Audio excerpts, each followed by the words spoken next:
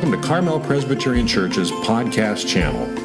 Open up a Bible or just listen in. We hope this week's message is a blessing to you. Good morning, everyone. I spent last weekend with my daughter Avery at Hume Lake for a father-daughter retreat, which was great. It was a wonderful time with the Lord and with each other, but it's really good to be back with you. It's good to see your faces, even with Mass, and see you at home. I can't see you this way, but you can see me, and you can see us on the patio here. It is good to be back. You know, our prayer each week is that we would connect with the Lord, that as you come to God's Word, as we come together, that you would expect to hear from the Lord. And so we're reminding us that Jesus says in John chapter 14 that the Spirit of God will teach us all things. And then in John 16, Jesus says that the Spirit of God will guide us into all truth. And then the Apostle Paul reminds us in 1 Corinthians chapter 2, he says that the Spirit will search all things. And so would you join me in a prayer? Holy Spirit, we yield our hearts and minds to you today. Would you have your way with us? Search us, guide us, teach us, show us, Lord, shape us into your likeness. As we come to your word, have your will and your way with us. In your name we pray. Amen. Now, we spent the last few weeks talking about this treasure principle, the difficult subject of money. It is a difficult one. I know firsthand how difficult this topic can be in my own life and marriage as well. I'm not sure for you. This is generally a hot topic in any family. Share a story with you. Married for decades, a man named Paul, he felt ignored by his wife, Liz, for several days. And so eventually he confronted her and he perceived the problem and he said, "Come on, Liz, admit it. You only married me because my granddad left me $10 million, didn't you?" Really boiled over. She, Liz, shot back at him. "You are really so silly, Paul. I couldn't care less who left you the $10 million. Money is a powerful force. Author Randy Alcorn, yeah, you can explain it to your neighbor if you didn't get it. Author Randy Alcorn says, "Our approach to money and possessions is central to our spiritual lives." The book of Acts has only one quote from Jesus not found in the four Gospels, and it's this: "It is more blessed to give than to receive." I wonder perhaps Jesus wanting this message to stand out in some way. Perhaps he knew you could be tempted to think that it's more blessed to hold on to your money and possessions than to share them. So we're going to look at Matthew 6 one last time as we wrap up the series to see what Jesus says about the blessed life of giving. In Matthew 6:24 that we read today, Jesus says, "No one can serve two masters, for he will either hate the one and love the other, or he will be devoted to one and despise the other." You know, Jesus' words about money and possessions in this section, verses 19 through 24, it points us to three things that we've been looking at least three things.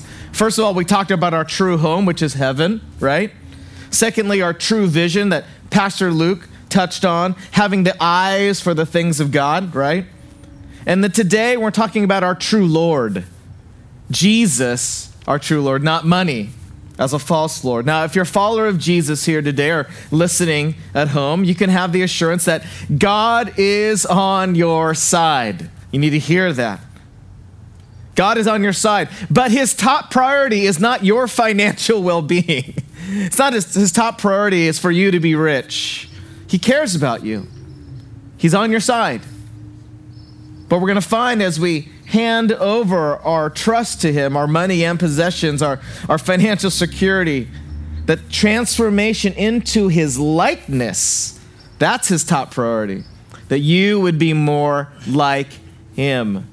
Whether in financial riches on this earth or in poverty, whatever that might be, Lord wants to take care of you. He cares for you, but his top priority is that you would be shaped into his likeness.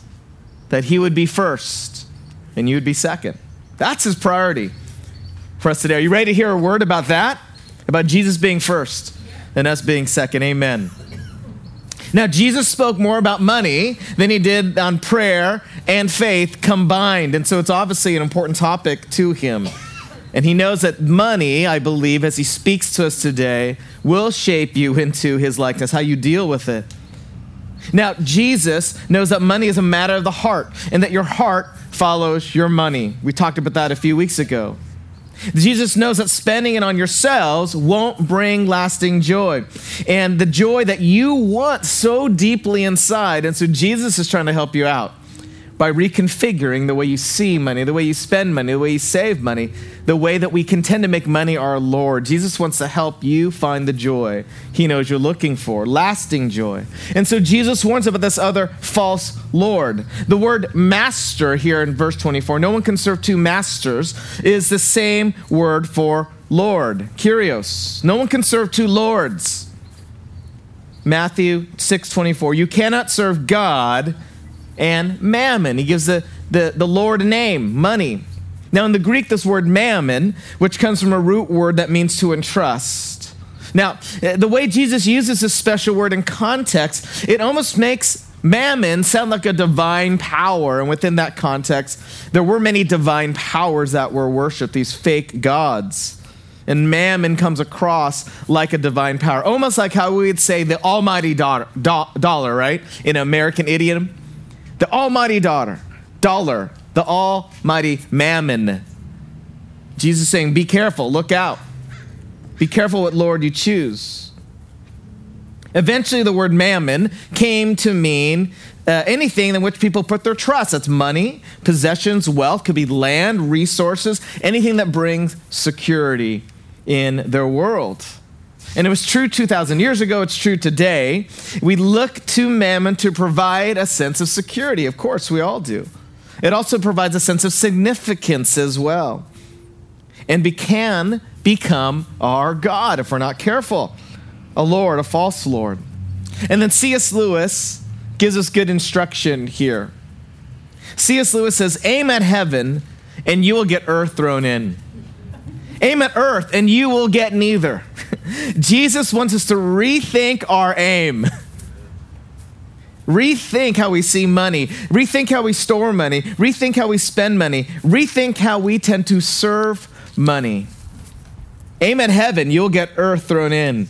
Aim at earth and you will get neither.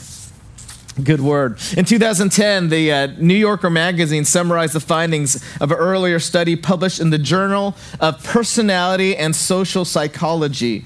The researchers assembled 3 groups of people. They had major lottery winners, one group, paralyzed accident victims in the second group, and a control group of random individuals.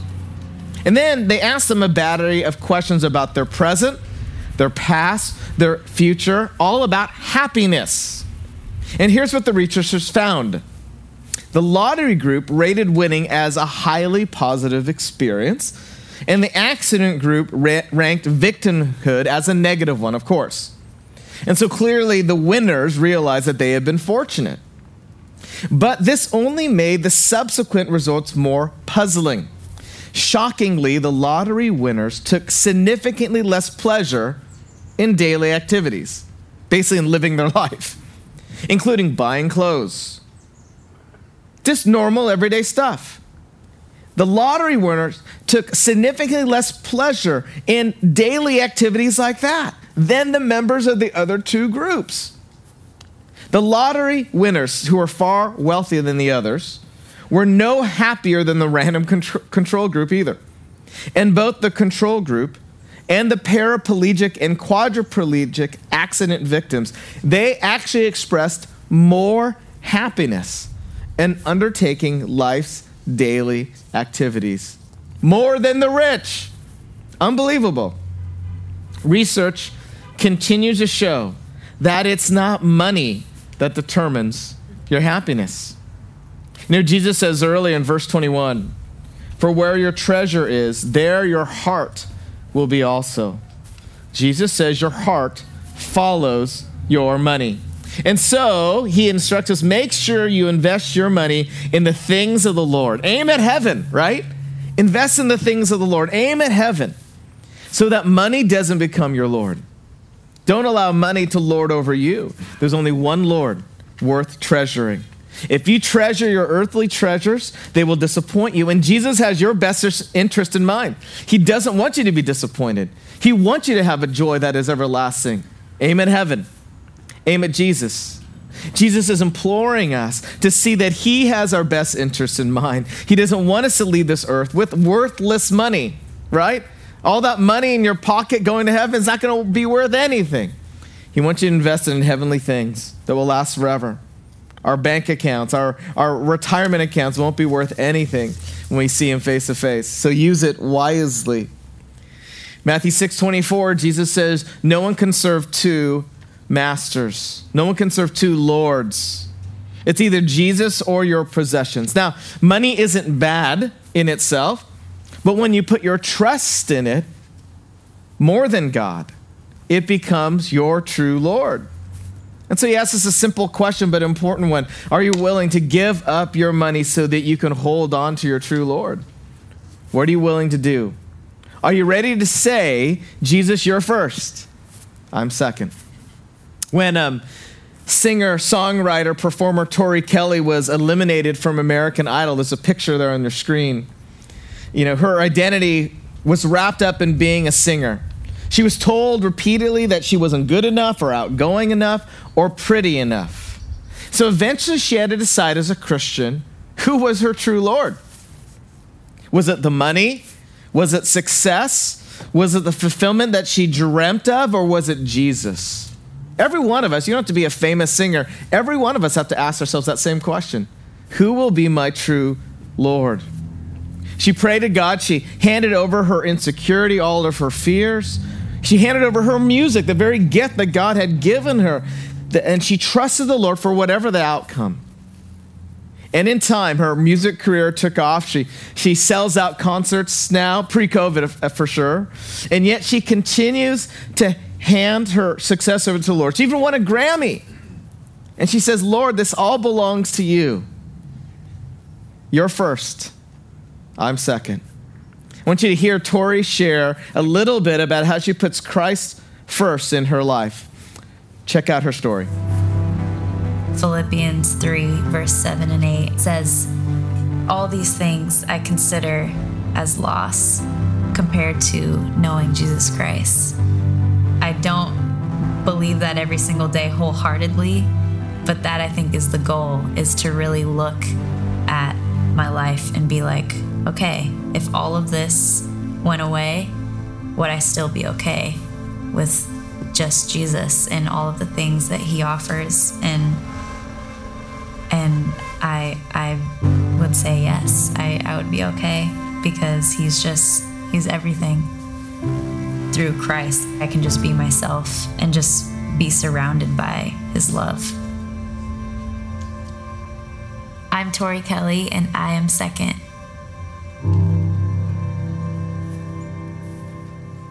I encourage you, when you go home, look her up, look up her music. She's a wonderful gospel singer, but also a mainstream singer who millions follow. But guess what?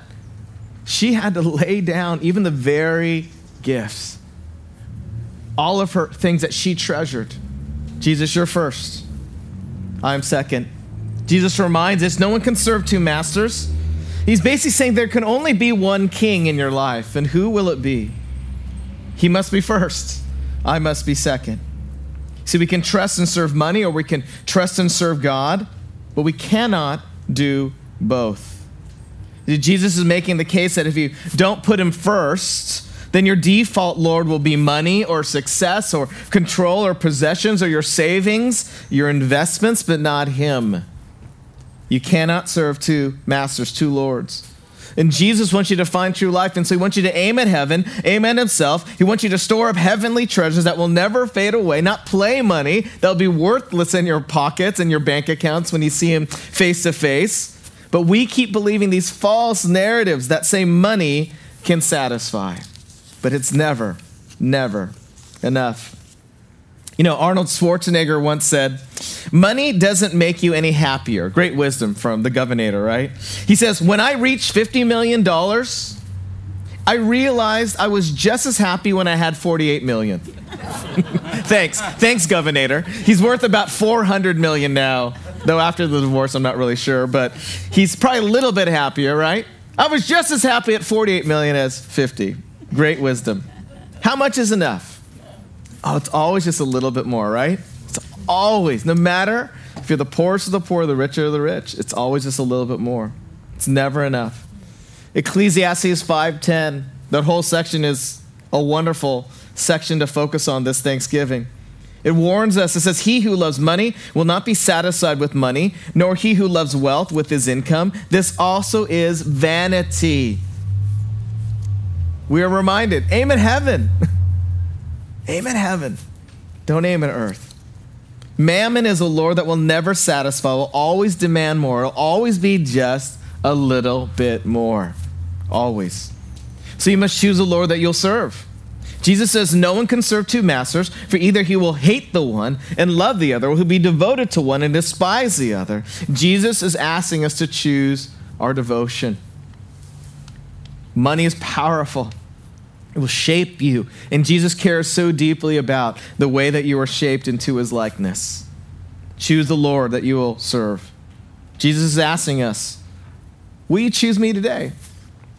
Just a few years ago in 2017, Burger King opened its first restaurant in Belgium, of all places. They did it by launching an online publicity campaign that asked users, who's the king? And the ad used a cartoon version of the real Belgian king, King Philippe, and the fictional Burger King. And the animated advertisement, noting that King Philippe was crowned in 2013, announces the brand's launch in Belgium, and it asks, with this ad, 2 kings, 1 crown, who will rule? Vote now. And so anyone clicking to vote for the 57-year-old monarch at that time then would face a series of questions like, are you sure? Are you sure? He won't cook you fries. Are you sure? Well, the Belgian royal family was not very happy about this advertisement at all. However, the royal family does agree with Burger King on this one point. There can only be one king. You can only serve one master. Burger King took their lead from the Bible. Choose wisely. Who will be your king? A couple of weeks ago, I shared from 2 Corinthians 9, 6 through 15, a wonderful section of scripture. It's this idea that biblical giving, if you remember, is joyful giving. Biblical giving is a response to a greater gift that you've received. That biblical giving is not about guilt, but rather gratitude. And how important that is to remember in the season of COVID, right? The numbers are increasing. Just thinking about Thanksgiving made me sad of the family that I wouldn't see, the family that you won't see. It's been tough for all of us. Our mental health, businesses, some of us own businesses or know friends or people who are landlords or not getting rent. This is a difficult time. And I took some time away last week, and I went to Hume Lake, and your staff is grateful that you give us time away so we can recharge. This has been a hard time on you and your staff here as well. And so Avery and I went to Hume Lake, and we had a great time last week, and I put some pictures on the screen, and Avery and I had this great time just going through the lake and hearing time at a conference. And one of the things that Avery wanted to do while we were there, she wanted to go find a rock, a very special rock.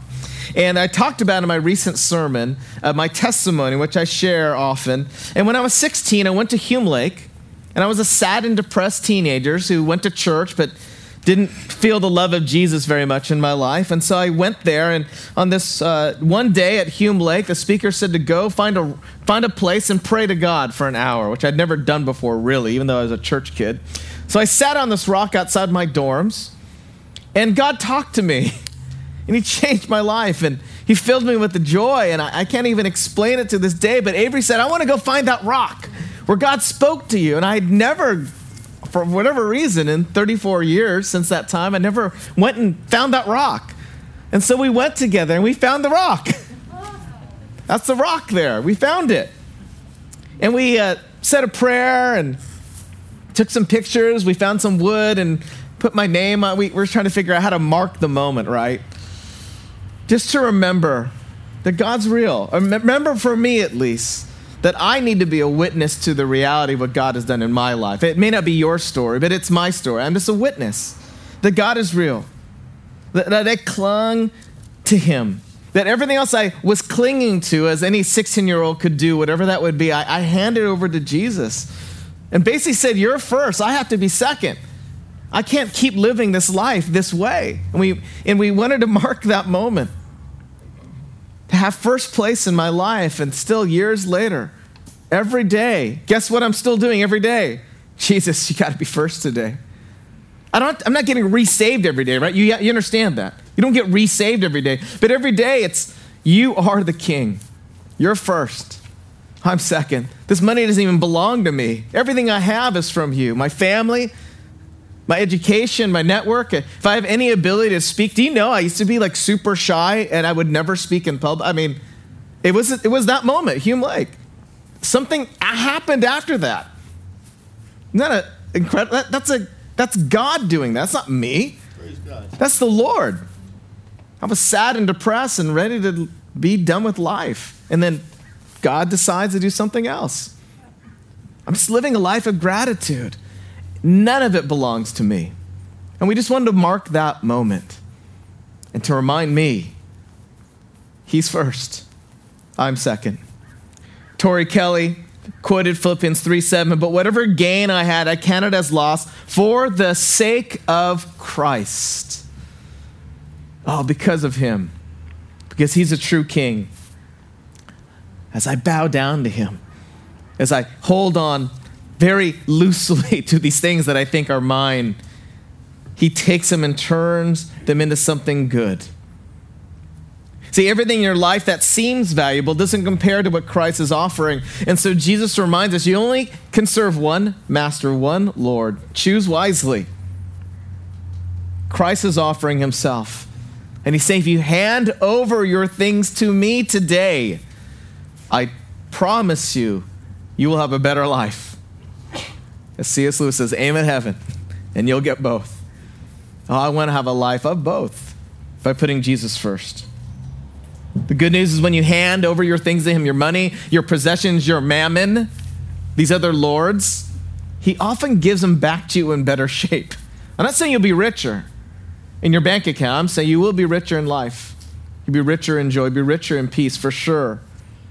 You know, legend has it that John D. Rockefeller, who made billions, was asked how much more money would make a man happy. And of course, he said, just $1 more, just a little bit more.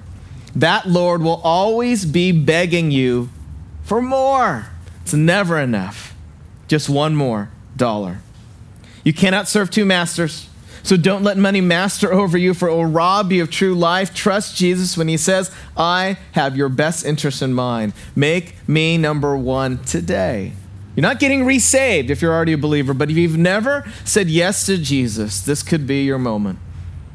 To say, you don't have to have the experience like I've had. You say, Jesus, you are the true King. You are the true Son of God. You came, you died for me, you rose again to offer me life. I confess that I have not made you number one. I confess that I've put myself or money, these other lords in place of you. Forgive me.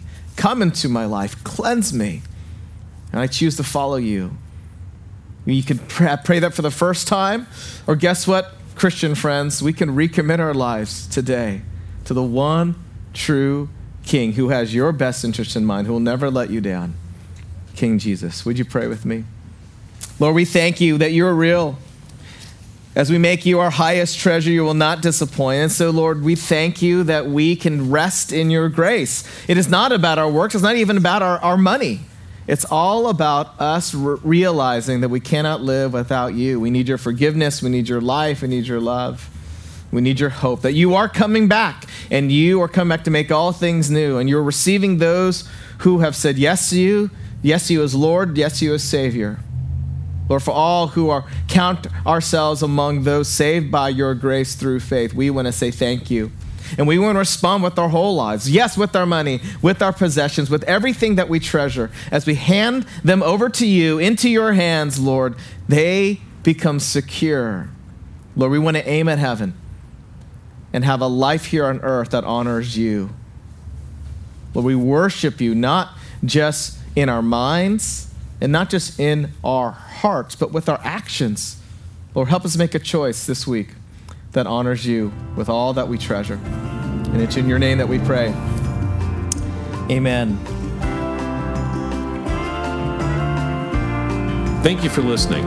For more information about Carmel Presbyterian Church, visit our website at www.carmelpres.org or any of our social media pages.